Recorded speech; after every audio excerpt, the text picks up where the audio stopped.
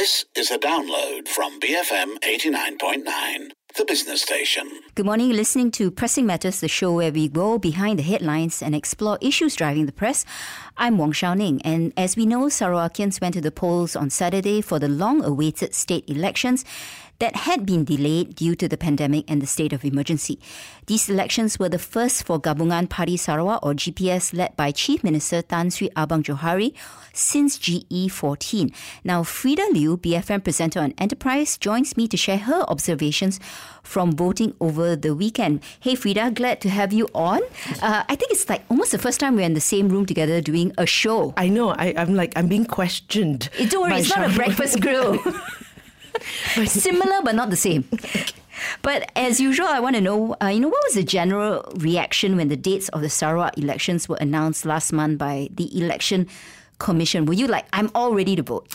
I actually thought, should I fly back?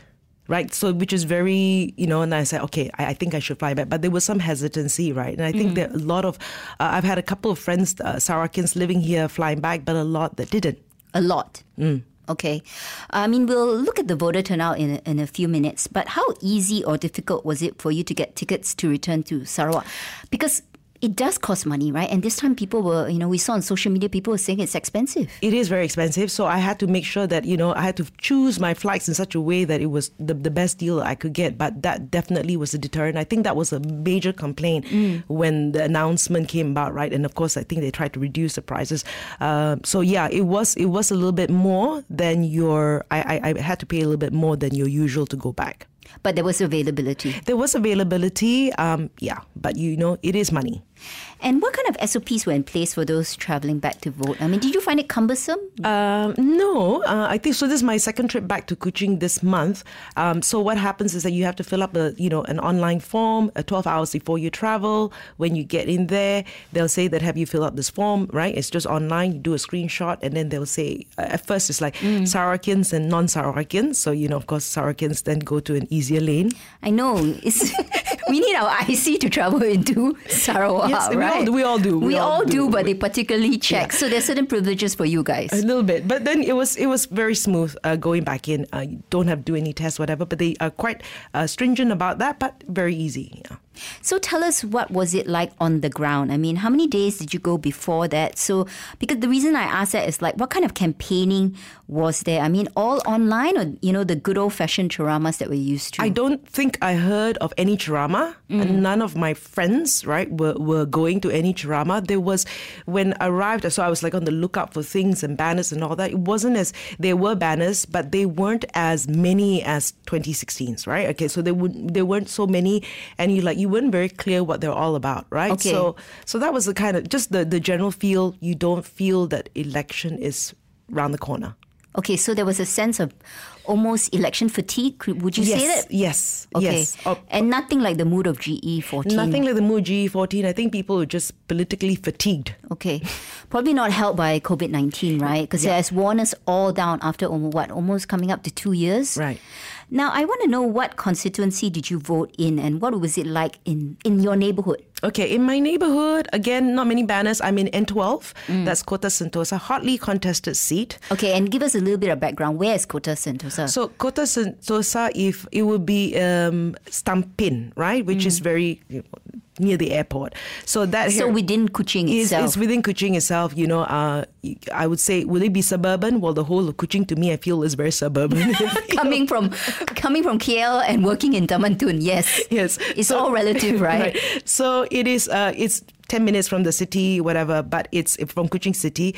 And so it's fairly, you would say it's a largely Chinese area. The whole of Kuching is pretty much very Chinese area.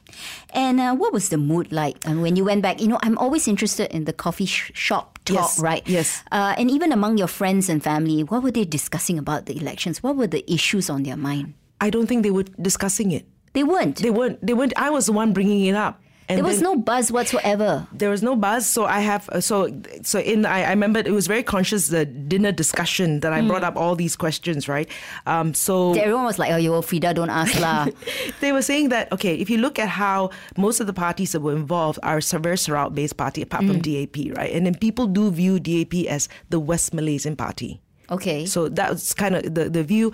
The issues, so I got the brochures and I was looking at the brochures because I was thinking also what it is.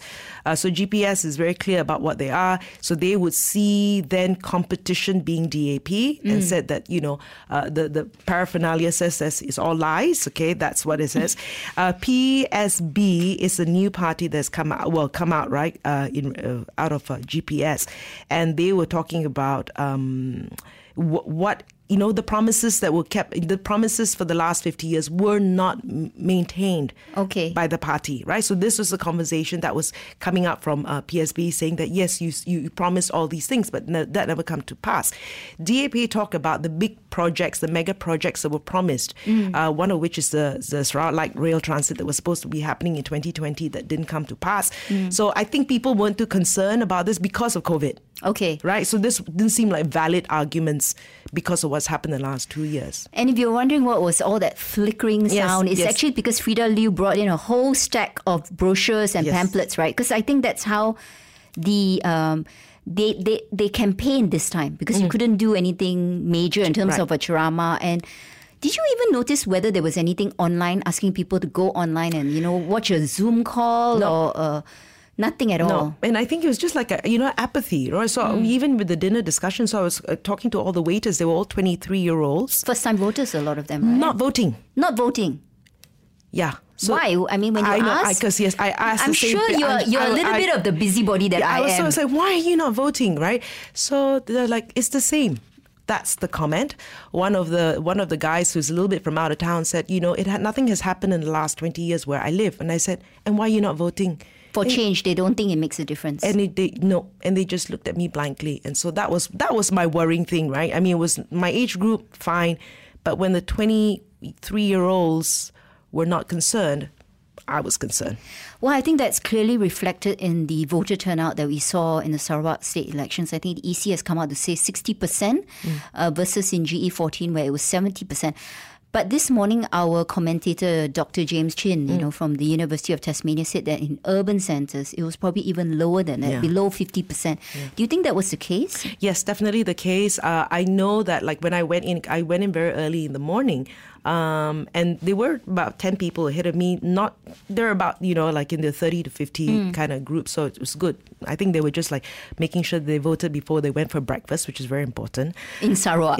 Everywhere, actually, in Malaysia. Yes, yeah. I think it was very orderly and all that. But the general mood was I don't know if I want to go. I want to vote. So even people who were very enthusiastic the last election was sort of like, whatever. Okay, so apathy really sets in, right? Yes. And give us a little bit of colour on N12, which is Kota Sentosa, your constituency. This time round, 5 candidates versus 2, right? And the winner? The winner is GPS. Okay, previously it was DAP. Was it a surprise? Because your constituency, like you say, very Chinese, urban, and in the past dominated by DAP. Why didn't they win this time? Well, first of all, from 2 to 5, right? And then, and I guess the others will be talking more about Sarawak-related matters, right? Sarawak-related matters, and DAP would be seen, like I said, like a West Malaysian party. So, but it's not like they are new to Sarawak. Exactly. They've run a few times. So this was a surprise to me because this was supposedly a safe seat. Yes. Right. So this is what has happened, and of course they didn't make DAP didn't retain the seat this time. And why do you think people didn't vote for them? I mean, based on the pamphlets, do you think any of what they promised or what they said didn't resonate, or people just want this? They want certainty. I think they are disappointed with PH. Right, that's the sentiment, that they're disappointed with PH. The things you finally came to power. I didn't see the things that you said you were going to do. For me. So I think people are disappointed. And they highlighted this to you during your coffee shop talks. Yeah. Okay. So they were saying that, and I was like, and of course I was saying, well, wasn't given the full 5 years, but anyway, that was the kind of thing. They're disappointed with what PH had to offer. Was it perhaps a referendum on also how well, in a way, Sarawak has well, in its own way, cope with COVID-19 or the economy? Yes. A referendum on GPS? Yes, because, we were the fastest, to get everyone vaccinated. Data, that sort of thing, right? So, Abang Joe is definitely, on a high in that sense.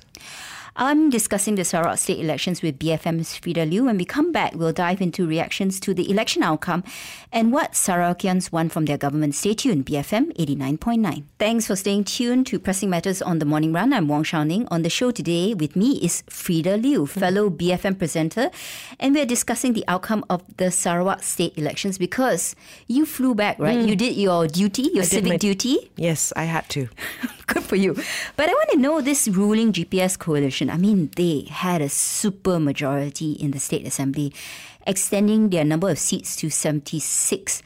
Were these results largely expected within your circles in your conversations with your friends? Yes, that was, you sort of knew that they were going to win anyway, but we didn't know by how much. Okay, so was it a surprise? Because in the previous elections, it was 72.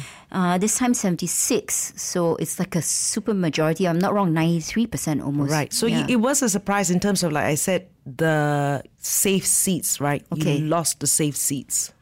Yeah. And personally for you, were you shocked? I mean, because you're kind of like, in a way, in KL. Yes. And then Sarawak is like, almost like 1,000 miles away. Yes. Did you know that this was the sentiment on the ground?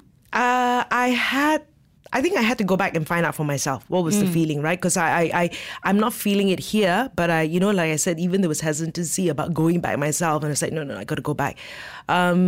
So when I went back, I was not really surprised about the results, and I was like, okay, this, yeah.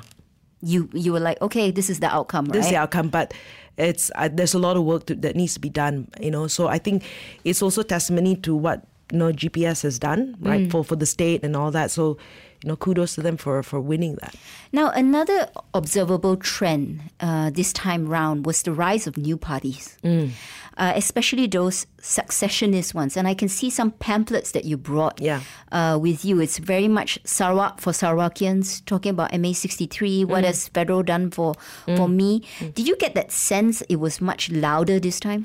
No, I don't. Right? I think this has just come to pass, MA63. So what will probably be the angle moving forward in the next elections will be, okay, MA63, so what does it mean for the Sarawakian? Right? So we talk about Sarawak for Sarawakians. So what does it mean? I still don't know what it means. We're talking about more rights, everything. How will that be translated to the layman? Okay. I'm listening to this as would it entice me to go home? Right? What are the benefits for the Sarawakian, the man on the street? And do you think this would cause the opposition movement to change? I mean, will Parti Sarawak Bersatu or PSB be the new group to watch? I mean, could they form a coalition with DAP, for example? Because honestly, PKR was a complete wipeout. If I'm not wrong, 40 of the seats they contested in, they even lost their deposits. Right. So it's been tragic for them, right? So how do you see, I mean, is there, at this moment, what's the opposition like then in Sarawak? So this has just come about recently, right, this opposition. So I'd be interested to see as well what their conversation is going to be moving forward. So they are saying that it is time to change, and they were saying that is it united or divided in GPS? So they were giving some history behind, what GPS traditionally was under BN, right? I mean, that whole thing. So what was promised in the last 50 years, did these things, how has this 50 years benefited the Sarawakians having tied up with them? Because it may be under a new name right now, but that's your legacy, right? So great, MA63 has come about. Why did it take 50 years? So I think that's going to be their war cry. Okay. Do you think they'll make any headway? I don't know. I think this will, if you keep on with this conversation, I think they might. They didn't win majorly. It's just like just sort of 4 seats, if I'm not wrong. Yeah. So we'll see if that conversation continues. Yeah. And then DAP on the ground. Do you think there'll be a change in leadership, or does the party relook at itself? Because now, currently, right, if I look at opposition in Sarawak, it's really, except for DAP, totally Sarawak-based. Every party is Sarawak-based, actually. Right? So it's almost inward-looking rather than like a federal kind of Malaysia view. Right. So, yes, I think they definitely have to do work on the ground for DAP. I don't know whether this is the strategy moving forward, tying up with, PSB and all that. I don't know when we talk about Pakatan Harapan, whether that's the strategy. So I have no idea about that. Early days, yeah. Early days. Okay, but this definitely cements Tan Sri Abang Johari's position as Chief Minister, right? Yeah. And I'm wondering, what do you think his main challenges are that need to be addressed? What do Sarawakians need, or even Yes. N12, your constituency? What would you like to see changed? Okay, so if you look at my constituency, we're very suburban, right? So what do we? I think moving forward, like affordable housing. Because the homes there are very expensive. Really, they're comparable to Kuala Lumpur prices. Okay, right, and the salaries. That is a surprise to me. Yeah, so it's the $1 million homes that does not go with your average salary, which might be smaller in Kuching. Much smaller, right, compared to Kuala Lumpur. And I'm always surprised actually that items in Sarawak cost more than in KL, for example. Right, because of delivery, right? Yeah, transportation costs and everything. So that to me, I think, will be the if you talk about, things have gone up. I hear about, my mother telling me these things have gone up, the prices of things have gone up. So I think that will be a challenge there. Then the other thing would be, like I said, whether new jobs will come in, investments. So we want to see what sort of developments will come out of how is Sarawak going to, infrastructure. If you talk about rural, okay, rural, that is the rural interior. That infrastructure is going to be an issue. But if we talk about the city, it's really these sort of things that happen as well, So in some way, we are not too different, right? Whether we are in Klang Valley or in Sarawak, it's really about the bread and butter issues. Affordable housing, whether I've got a good job, what's my take-home pay, whether I can afford to pay for all the essentials and a bit more in life. And you're right, inflation has come back to bite us all. Everyone's complaining about the price of vegetables, meat, fish, and it's the same in Sarawak, clearly, right? And so this is like a really coffee shop talk with my friend. I said, well, I think generally we're not hungry. So that's the problem, right? In Sarawak, no one starves, right? Really, you can go to the right side of the road and pick up your paku and eat it. But right? People want more, don't they? People do, right? People do. But also at the same time, I think like generally as a Sarawakian, like we're fairly contented people, right? And I'm just, so I think that's also going to be my observation of Sarawakians, like we're just fairly contented people. And so moving forward with MA 63, what does it mean for the Sarawakian? What does it mean? How is my life going to be different now that we have more autonomy, so to speak? Do you think this state election outcome will be reflected in GE15 when GPS contests? I don't know. It depends on when GE15 is going to be, right? Okay, because they got, if I'm not wrong, 19 out of 31 seats currently in Sarawak. Do you think they'll do even better? The mood is positive for them? I believe so. Okay, and on that note, I've been speaking to BFM presenter Frida Liu on her observations of the Sarawak State Polls. This has been Pressing Matters on the Morning Run. You'll be hearing more from Frida and the Enterprise team after the 10 a.m. news bulletin coming up next. Stay tuned, BFM 89.9. Thank you for listening to this podcast. To find more great interviews, go to bfm.my or find us on iTunes. BFM 89.9, the business station.